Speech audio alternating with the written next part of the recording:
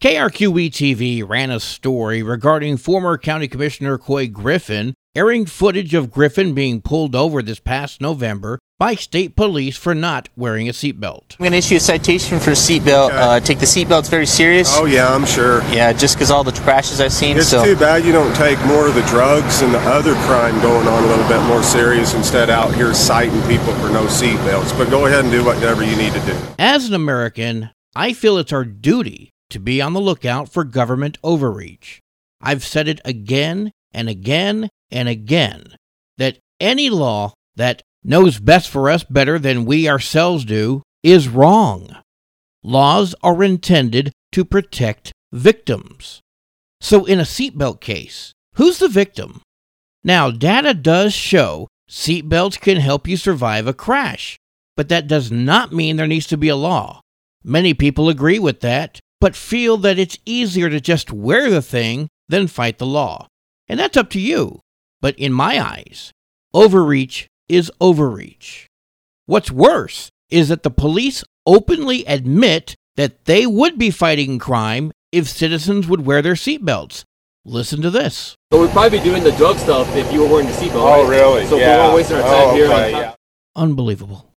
KALH Radio spoke with Griffin about the incident. I got pulled over by the state police, and, they came up to my window and asked me if I was wearing my seatbelt, and I said no, I wasn't wearing my seatbelt, which KRQE right now is saying that I was a seatbelt denier, just a slanderous headline.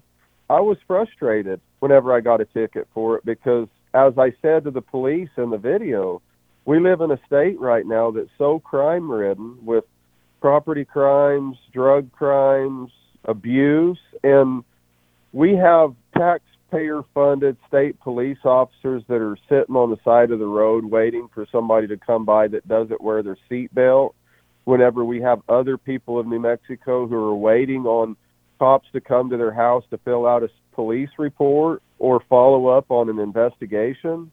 So, that was my message to those state cops whenever I was speaking to them on the side of the road. And that is the correct message. Police should be looking for and capturing criminals, not seatbelt rebels, not setting up roadblocks in defiance of the constitutional Fourth Amendment, not seeking someone speeding along an empty road. Look for criminals and end for-profit policing.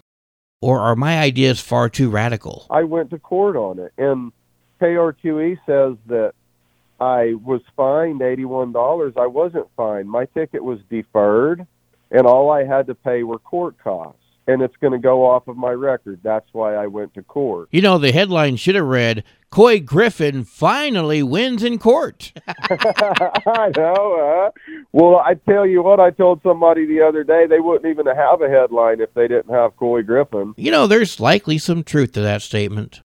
Moving on.